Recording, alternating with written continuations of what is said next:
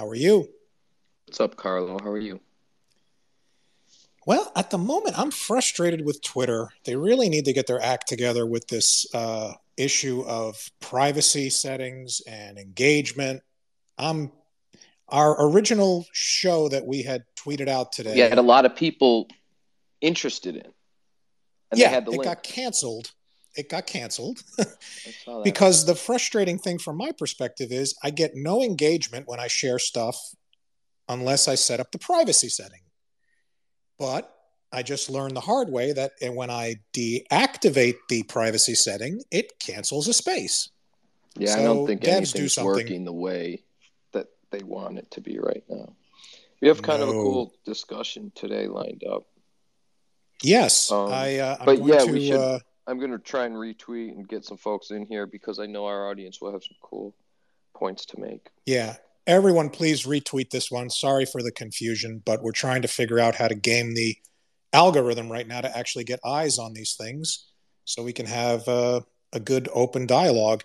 Mike Kanovitz. Mike, I'm going to invite you up shortly. Let me just do our opening disclaimer, and then we will talk about your project and what you're building in this space, which sounds like an interesting solution to what a lot of lawyers had envisioned the blockchain would do when it comes to verifying information, especially court information. So I'm very curious to learn about this. Welcome, everyone, to LexLine. We bring it along with our friends at Rug Radio, hosted by yours truly, Carlo and Jenko, where we talk about new and emerging legal developments in Web3, blockchain, and cryptocurrency law. Nothing we talk about should ever be considered legal or financial advice.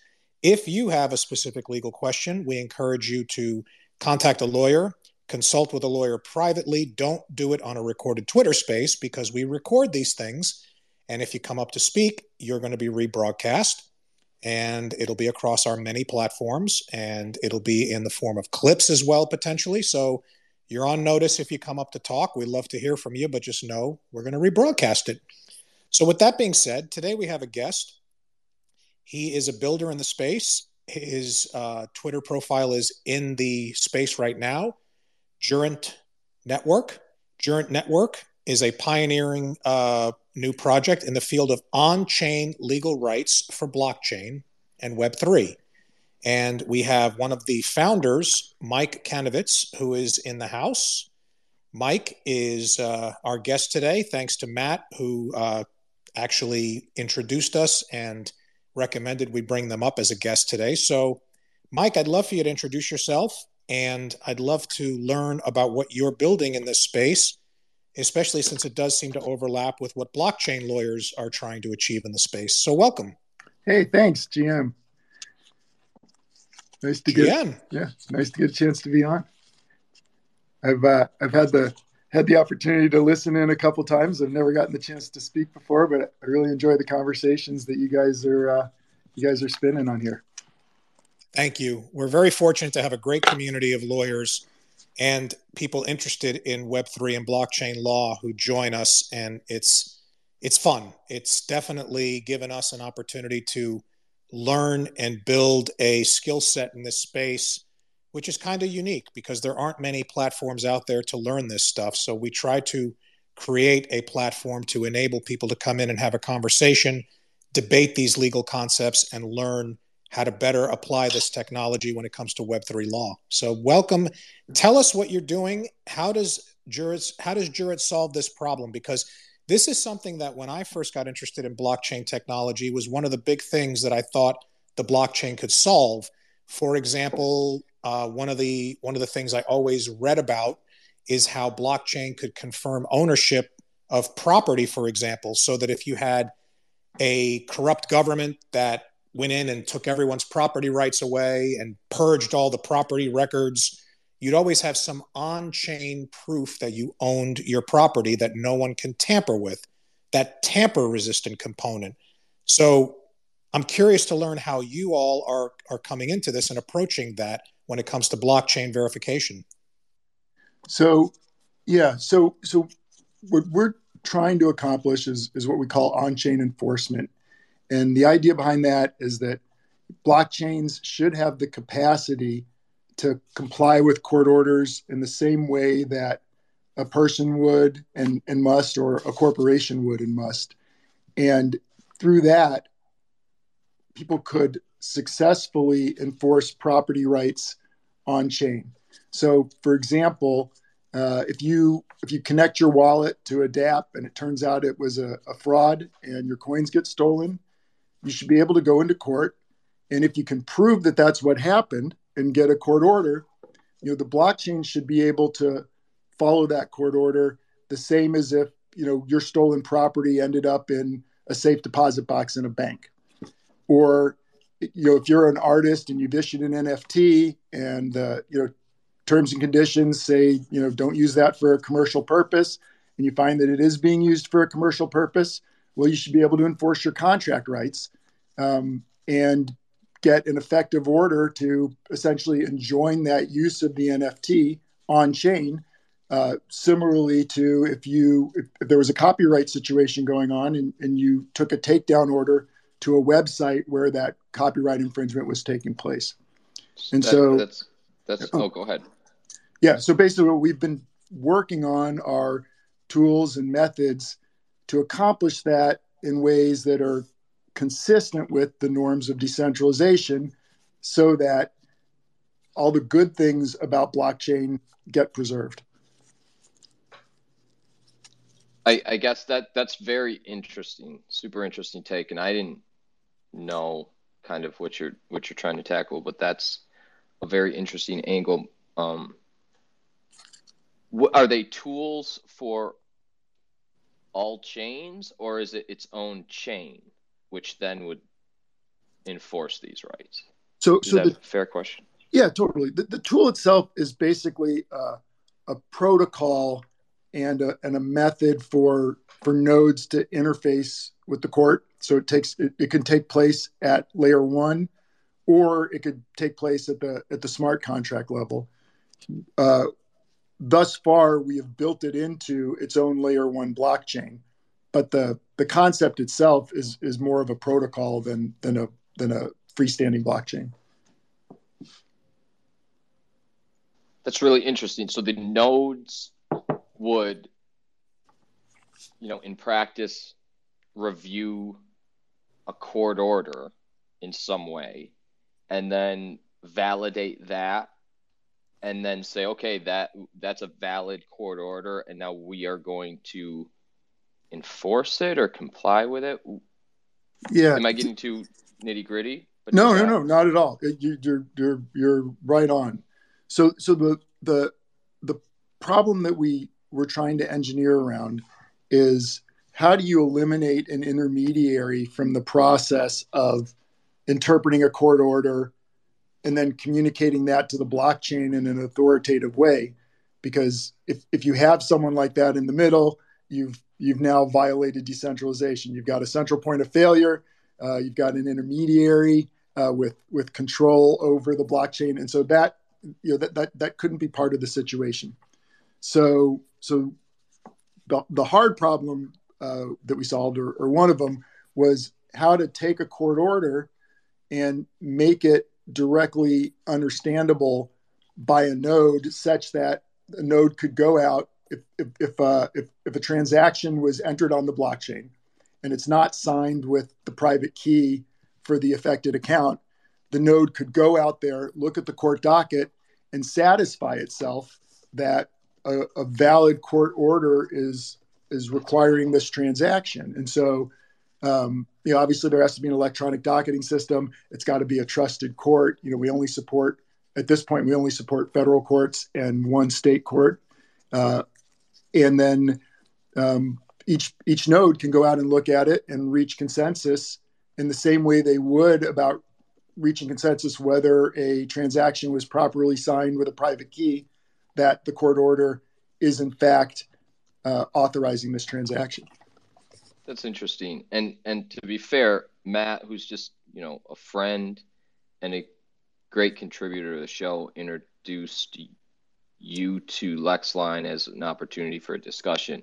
This isn't an ad, and I don't even know my opinion on it. So I appreciate you just coming in cold and answering questions from just curious folks. I don't know if we need to form an opinion on good or bad as a product, but it's definitely interesting. I just kind of support anyone kind of who's trying to build anything. It's difficult, and we'll probably end up with a spectrum of solutions at any point, but it's very, very, very interesting approach. I'm going to table my question and give Dory the mic. Did you have a comment or question? Welcome. I did. Thank you so much, Mike. I'm addressing this in the context of having been a former litigator for 10 years, who is now an artist who participates in Web3. So I find this to be incredibly fascinating, and I'm terrible. I don't know anything about coding, so you'll have to indulge me a little bit. But I guess what I'm trying to figure out in a scenario where, for example, my one-of-one pieces would not, collectors of my work don't have consent to convert in physical form, for example, my artwork. If I were to find, and I'm thinking out loud here, so forgive me, but if I did come upon somebody who was breaching in some way the terms and conditions of ownership of one of my pieces, I think one of the first things I would do, if I knew who it was, would be to issue like a cease and desist letter from my attorney on my behalf in physical form. And also post it publicly on the blockchain to the extent that I could. But I'm wondering, is this a way of either complementing or circumventing, for example, if a court issues an order I'm going to say in real life, but of course this is so real life, which is issued against a senator, collector, defendant, presumably. Then are you offering a means of communicating that on the blockchain directly so that he, she, or they are on further notice of that that decision or that enforceable order? So thanks for the question. A couple thoughts in that hypothetical. If what you're going at is somebody displaying the work, in real life, let's say they've blown it up and it's being displayed in a gallery, then that can take place the way any sort of real world piece of property litigation would take place today. You can get an order, serve it on the gallery, and force them to take it down. There's not a blockchain transaction to undo. Exactly. But Okay. let's say that the contract behind the NFT says, should you do such a thing, you forfeit the NFT. Then you would need some way to cause the blockchain to enforce that particular decision if a court agrees with you. And then that's where what we're trying to accomplish would come in. Thank you. Can Appreciate it. you walk me through, thanks, Dory, and stay up here and jump in with anything. Mike, can you walk me through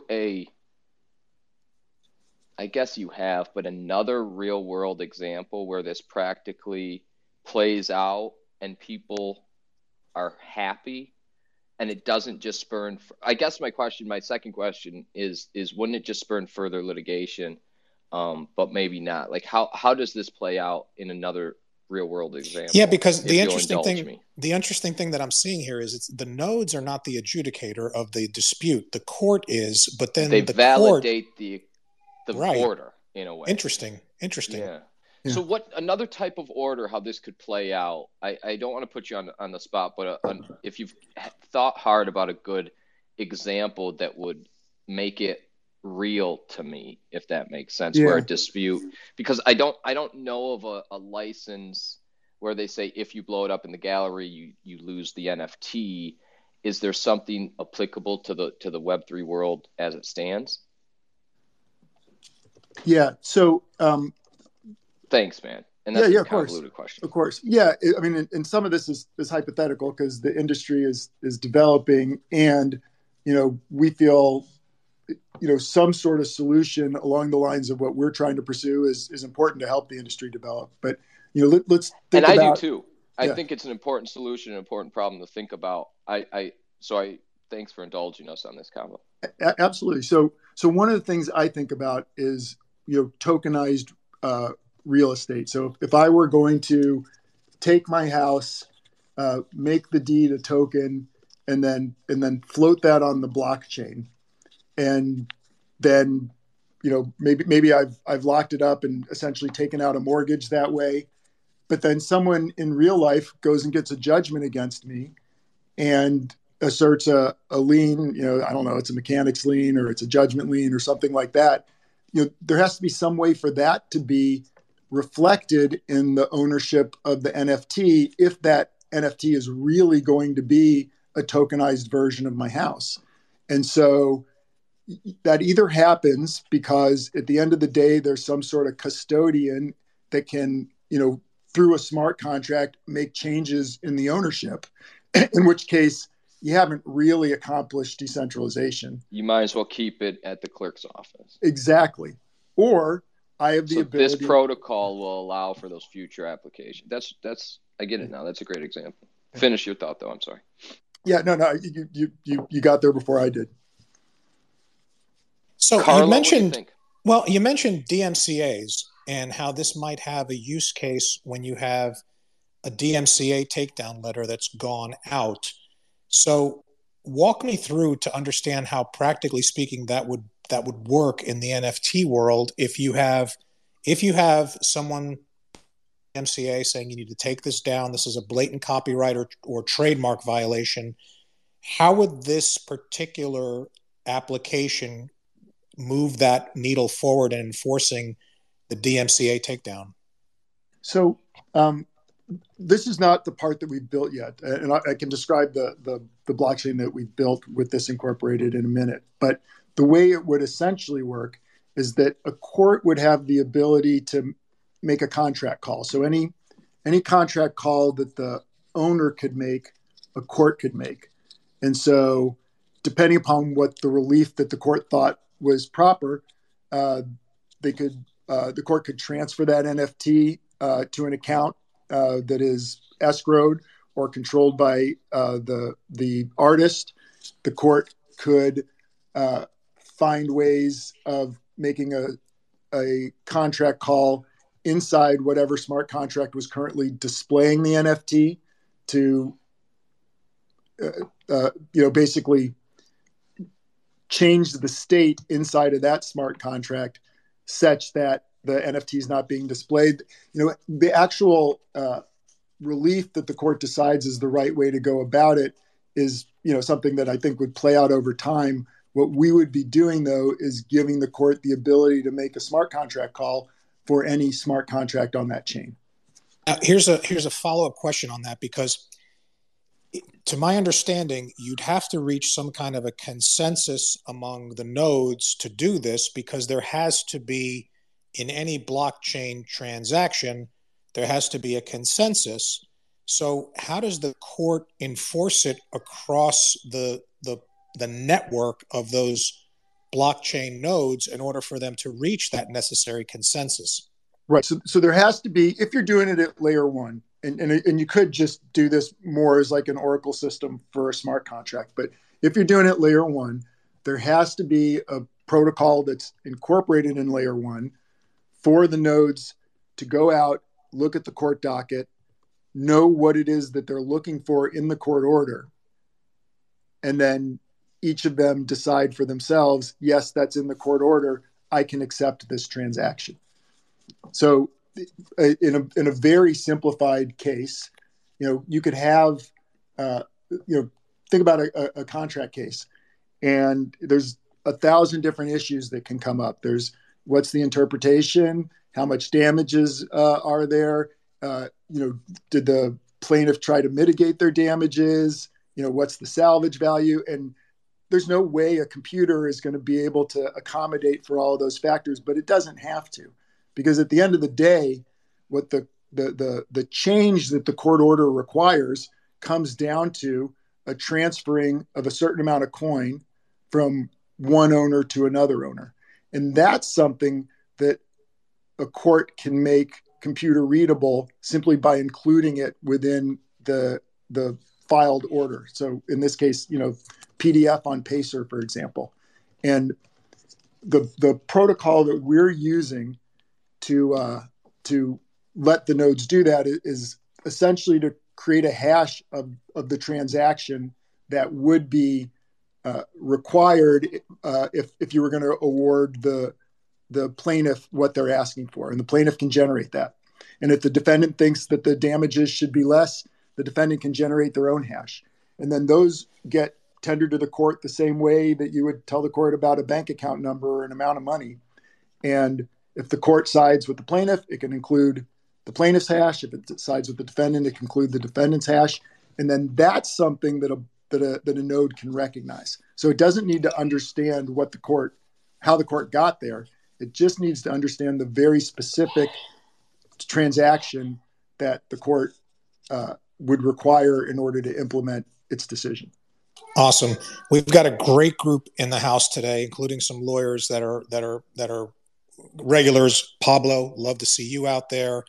Love to see Shumper Girl. I hope I didn't screw that up, but thank you. I knew you wanted to attend today, so I'm glad you're out there. Ellie's here.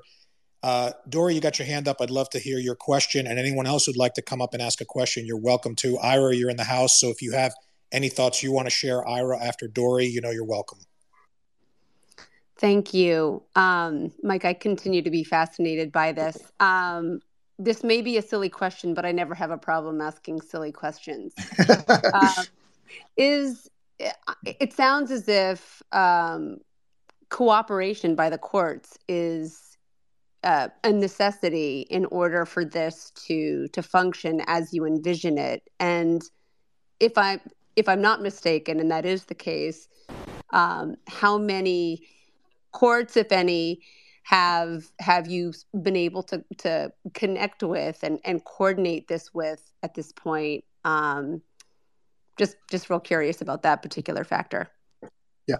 So it does require the cooperation of a judge, but in a very minimal way. And one of the things that we thought hard about when we were trying to figure out if we could do this in a way that's both friendly to decentralization and friendly to the courts is that we couldn't really tell the courts to change anything about how they usually go about doing their business. So they don't need to, they don't need to have a wallet and log in and interface in any way.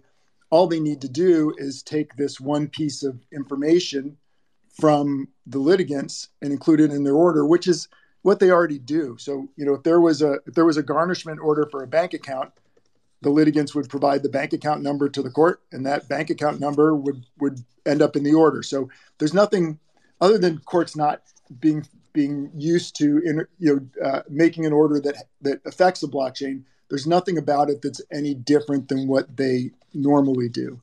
To answer, as far as courts that have used it, we have a bit of a chicken and the egg problem, because until there's an actual case or controversy that arises from people using the blockchain that we've only recently created, you can't just go into court and file a lawsuit about it. But what we have done is we've had a settlement be paid in a court interfacing coin that we had created, and that we did that in the District of Massachusetts, so the Federal District Court in Massachusetts, in Boston. And the court didn't have a problem entering the order. Well, I went to law school in Boston, so I'm happy to hear that. It seems as though, the moving party could easily provide whatever information is necessary to the court at the appropriate time. Maybe you should get a hold of the folks in the Metaburken trial. They can provide some nice sponsorship of this particular function. I like it. Mike, I want to, in your opinion, I don't want to be critical or put you in a tough spot, but I think that it's a really great idea, really interesting concept, but you have to ask on the other side,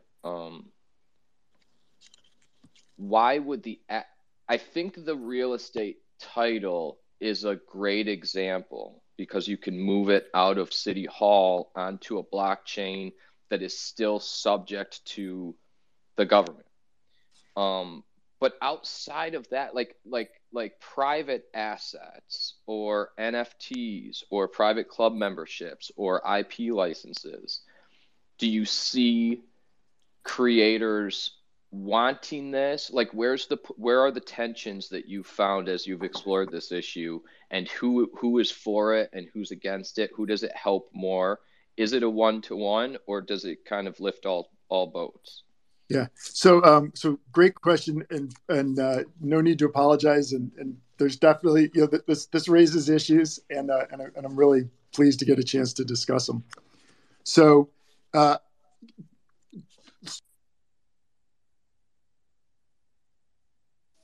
hope you didn't rug Mike.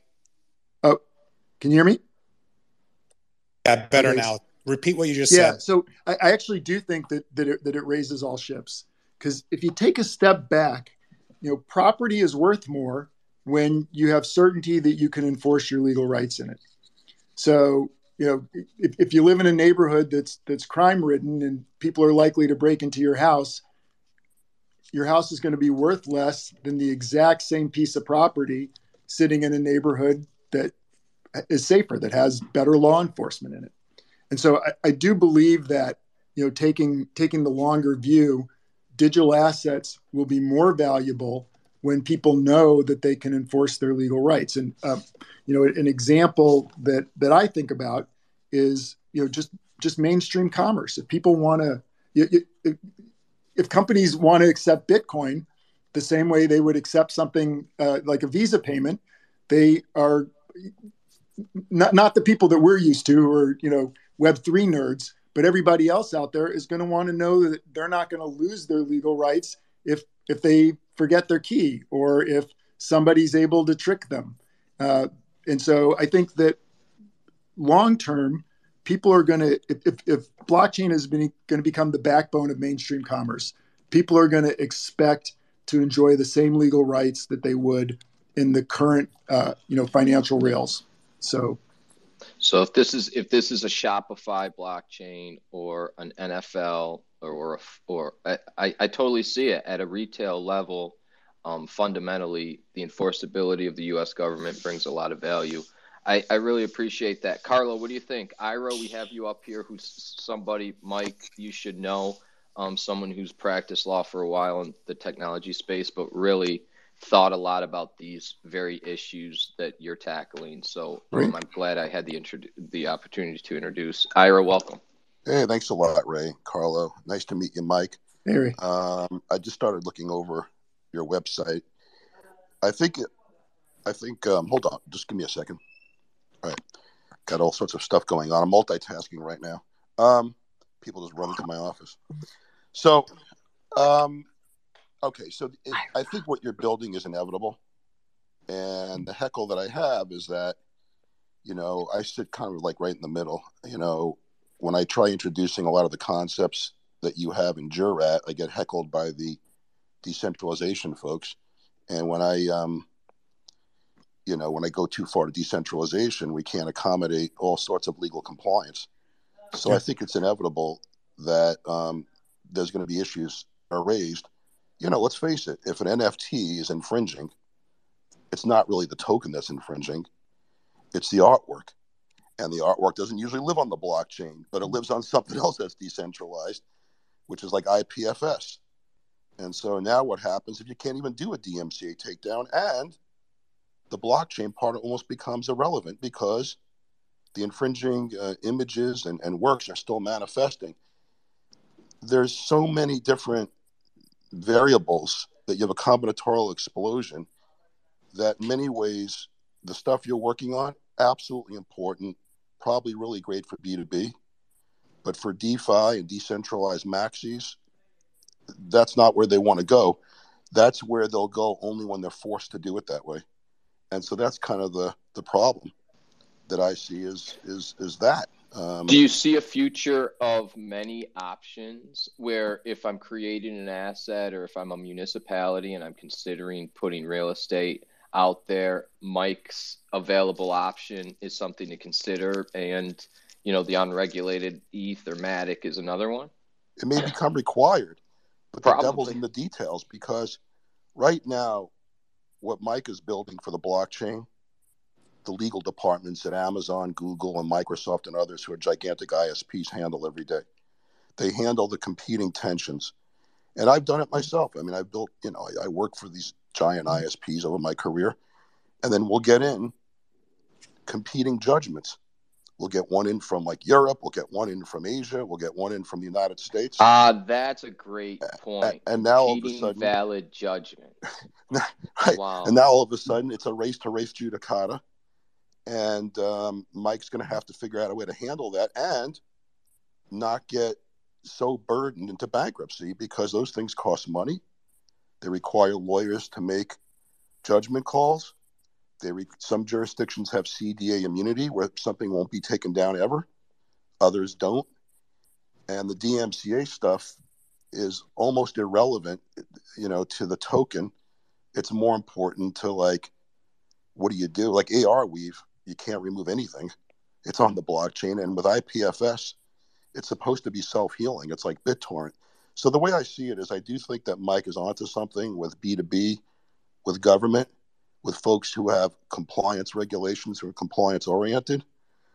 But I think the vast majority of folks would say, why would I want to trade, Amazon, Twitter, Microsoft's, their judgment calls for removing things or giving a remedy for a group of nodes where arguably it may be harder for me to heckle the nodes than it would be for me to heckle one entity. So you got to decide what you want. Especially, Ira, because the nodes are dispersed throughout the world. So how would you confirm that you've got a consensus of nodes when you've got them in different jurisdictions is also something that comes to mind. Wendy, you came up to speak. One thing I wanted to touch on before we bring Wendy up is, Mike, we have this ongoing problem in the NFT space of flagged NFTs. It's a problem that is really, really vexing to both the person who's been the victim of the phishing fraud, the potential bona fide purchaser who thereafter buys that flagged NFT before it gets flagged. And then we have this whole litany of contention between who should get that NFT back. Should it be the person who got phished? Should it be the bona fide purchaser who gets to keep it? Should it be the fraudster? Do you see any application? Because it sounds from what Ira is saying, your application is more suited for a B2B, maybe on its own standalone chain and with the terms and conditions agreed to up front, than in a more decentralized problem like we're seeing with flagged NFTs. Have you thought about how to address flagged NFTs with this solution? So I haven't thought specifically about flagged NFTs, but I definitely thought about the bona fide purchaser for value issue, because anytime you've got assets that can flow pretty freely, you've got to be able to accommodate for the rights of the innocent person that takes them. And, I think that the ability to bring that before a court is the perfect way to resolve it. Right now it's hard to say who should own that NFT because there's no referee. But I mean, there are laws out there. Property law is ancient and it deals with these issues. And so if you can bring that NFT before a court and let a court declare whose rights are ultimately the ones that are going to control, applying property law, then that solves that problem. You have to have a referee in situations like that. I think what you're ultimately designed here, and Carlo, it goes to your question. I'm surprised, Mike, you said, well, we don't deal with the flagged NFTs. The flagged NFTs is a process, like Ira pointed out. It's not Amazon, but it's OpenSea internally making their adjudication. I think what Mike's putting an end point to the blockchain's infinite madness and saying the courts will decide, and he's kind of connecting the two. Is that a fair way? Because there are these inherent disputes in this new technology. Things move quickly. There's liquid, there's anonymity. But ultimately, instead of reinventing the wheel for all of these issues, you can just outsource it to the courts that you work with and then validate their decisions. in a decentralized way. Yeah, I mean, that is how I see it. And actually, Ira, circling back to your point about what do you do with conflicting court orders, there are rules of res judicata out there and collateral estoppel. And, for example, one of them is the if you got two contradictory orders, the last in time is the one that is supposed to govern. But of course, that depends upon what the res judicata rules are of the court that has jurisdiction over that case. And so as long as I am providing a pathway for the court ruling to get effectuated, it's the court that is going to decide, which order is going to. Mike, here's the Ira, before I let you, I just want to conceptually understand this before you guys go beyond my head again. If it's under dispute or ambiguous or openly being litigated, the nodes won't validate one over the other, right? So we wouldn't get these errant transaction repeals or possibly. The nodes are going to execute, and this is only within the world of whichever courts we're supporting, but the nodes are going to execute the first final order that gets entered. And then if down the road, somebody is essentially able to, collaterally attack that order and get a second court to do something different, and that court goes ahead and enters the order, then the nodes will validate that order undoes the previous one, and then they undo it again. They keep bouncing the asset around. They don't validate whether the court was correctly undid that prior order. All they do is validate that it was referencing that prior order and that you undo it, just that it's a valid order. Okay. Even less really. When the court accepts the collateral attack, it'll specify the relief, and the nodes will validate that there is a final court order entered by a supported court that says I should accept this transaction. Got it. Before we kick it to Ira, how do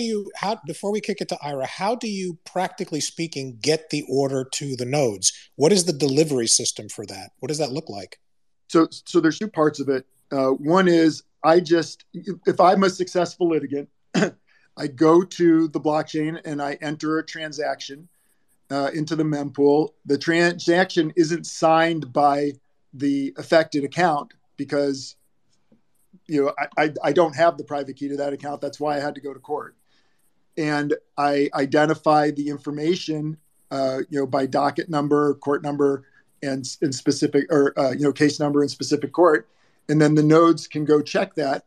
And if the hash is there that corresponds with the unsigned transaction that I've entered, then each node will accept that transaction in turn into the block. I gotcha. Ira, and I'd love to hear from Wendy. So it's one of those things where I can't decide whether to yell at Mike or hug him, probably both. This is inevitable. In order for some folks to be able to use a blockchain, you can't have anarchy. You have to have a rules-based system, and there has to be a way to get remedies. And so that's my hug. I suppose my heckle is that this really is a private intranet in disguise. It happens to use the blockchain, and blockchains are very helpful. But it's not the blockchain that we all are talking about when we usually go into these spaces. It's more like the Chase Manhattan Bank blockchain and things of that nature, not as much Ethereum. And so there's definitely going to be use cases for this. Which is a good option for some. Yeah. All right, but then I also have to say, Mike, that in a really large way, just like AWS and Microsoft and other companies that can provide an intranet that happens to have a blockchain on it, your ability and your blockchain's ability to implement is contractual. At the end of the day, you could put all these rules that you're describing for comity and for priority into whatever the terms of use and click wrap agreement is that folks have to agree to use your blockchain. Without that, there may be chaos. I mean, if you have a court, if you want to prioritize American law, that's fine. But if you have a court, in some foreign land where somebody offended the dictator and now wants something taken down, which may not get comity in the United States, then you're going to run into all the things that I used to run into when I used to work with ISPs about can you even do IP address firewalling? So maybe something can't appear in one jurisdiction but can appear in another. You're going to have an endless supply of controversy where you're going to have to get compensated. And then folks who disagree, if you disagree with the nodes, let's say you breach your agreement on how you implement, how does someone get a remedy against Jurat? I could see that also being compounded by the sanctions component of things, because if you got a sanctioned nation like North Korea, and we've just seen that they're one of the biggest facilitators of blockchain fraud, now you've got let's say you got a North Korean judgment that now is being foisted on the nodes. That's an interesting. So you're saying, Ira, put the terms of choice of venue, controlling venue, directly in the terms of the original NFT to avoid that? Well, I mean, I think with Jurat, in order for it to be able to effectuate this nodes-based situation, it's going to have to be contractual. I don't know if it's an implied contract, overt contract, and how it implements it. And then it's going to also have its situations where it makes mistakes.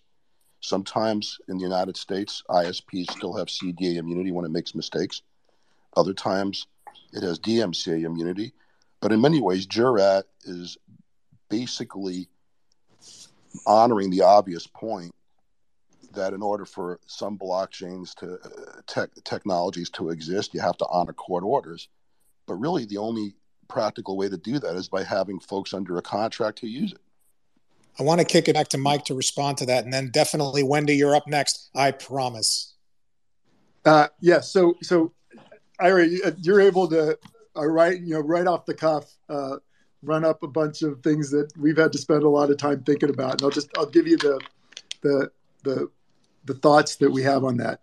In a lot of ways, whatever blockchain you choose to get on, you're entering into a contract because you're charged with an understanding of how it works. And a blockchain that has Jurat built into it is the same situation. You're accepting that the digital assets are going to function in a way that they'll work the way they normally would on a blockchain, but if there's a court order out there, they're going to respond to it. That said, for the layer one blockchain that we've already created, which is a Bitcoin fork, there actually is a terms of use. If you're mining on it, you're accepting it because the software announces it. And if you're downloading the wallet, you're accepting it because you're clicking yes. And that terms of use does accomplish things like specifying jurisdiction and venue for where to bring a case. As far as how to deal with the rogue state problem, we're only right now, like I said, we're only supporting federal, U.S. federal courts and a couple state courts.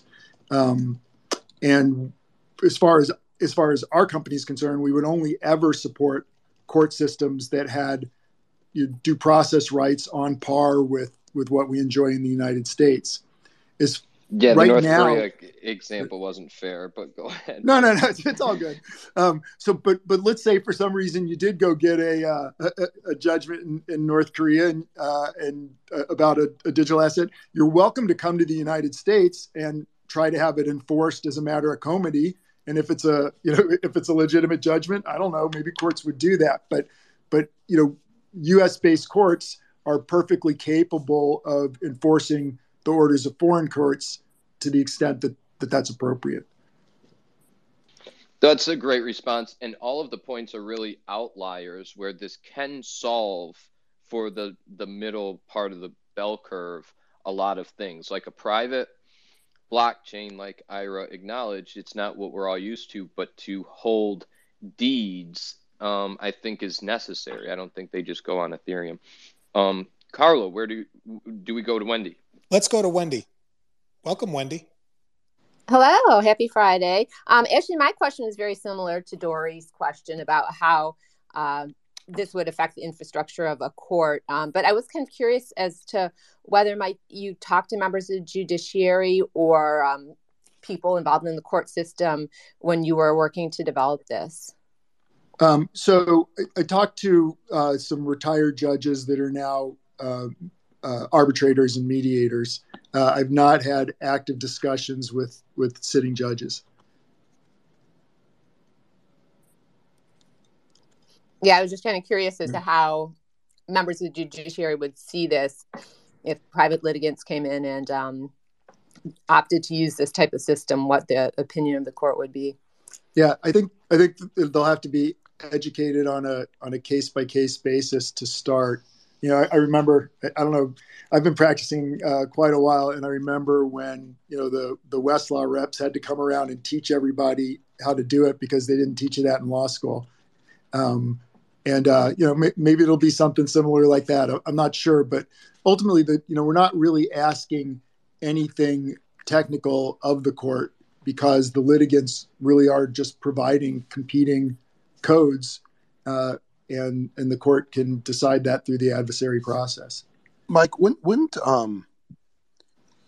ironically Jurat be best suited by using a minimally distributed blockchain? In other words, if you have a click wrap agreement and you're just using AWS and you're using their blockchain system, which has all the benefits of a blockchain, and it's going to be distributed enough so it's self-healing, isn't that it? I mean, basically, you want the best of the blockchain. You don't need huge decentralization because here it might hurt because you could have rogue nodes or folks who are not compliant. You basically want to have tight enforcement. Is this a simple matter of just using like AWS blockchain instance, few nodes, game over? So I think every blockchain or most blockchains want to be as decentralized as they can be for the benefits and security that you get from that. I see Jurat as a protocol incorporated in open public blockchains. The one that we've created for now, we're letting it be mined by attorneys, so it's permissioned in that sense, but it's not. It's a Bitcoin Core fork. It's not relying on AWS other than to the extent that people are spinning up their nodes on AWS, and there are some compromises versus the max eat situation where they don't want the government having any say so and anything having to do with their assets. Even though they're sitting in a house and driving a car and owning a bank account that the government has say so over and never really seems to come along and just seize it from them. And then there's the people who wouldn't touch blockchain with a 10-foot pole if they thought that they couldn't enforce their rights. And so I do think that for purposes of public blockchains, if they're going to fulfill the vision that we all have for them and hope that they do fulfill, it should be a generally available option. And if some public blockchains adopt it and some don't, then people, consumers will have a choice, and we'll see where they want to be putting their business. The rogue node problem is not something that I've really thought through very much, but because it's a blockchain and consensus is what matters. And we haven't opened it up yet, but I do envision a time where we will completely open it up.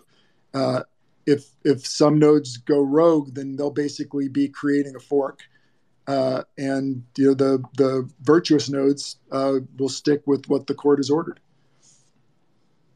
Fascinating. Matt, you were one of our speakers in the House today that has not come up to talk. So before we wrap it up, coming up on the hour, anything you want to add? Questions for Mike? No, just thank you guys for having Jurat and team up and having this conversation. I became interested because, I see the need for the middle ground as much as people, decentralization, maxis want to fight it. I just think that we're bound to get there, and we need something like this, and this is starting to solve that problem. So thank you guys for having this conversation today. And I just appreciate that we can have the conversation and talk about this product and some of the solutions we're seeing in working towards in this space, being addressed. So that's really all I have to say. I mean, I could keep talking, that, but that's really all I have to say now. Yeah, if I could, I'd like to give Matt a shout out too. He's one of our Jurat Early Adopter Club attorneys, and it's been a real pleasure getting to talk through this sort of thing with him.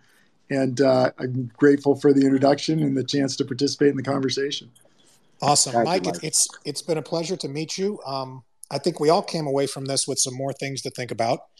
We're always going to see there's going to be this tension between the decentralized and the more centralized notion of how to enforce rights on the blockchain. You're definitely thinking about this in a direction that's interesting.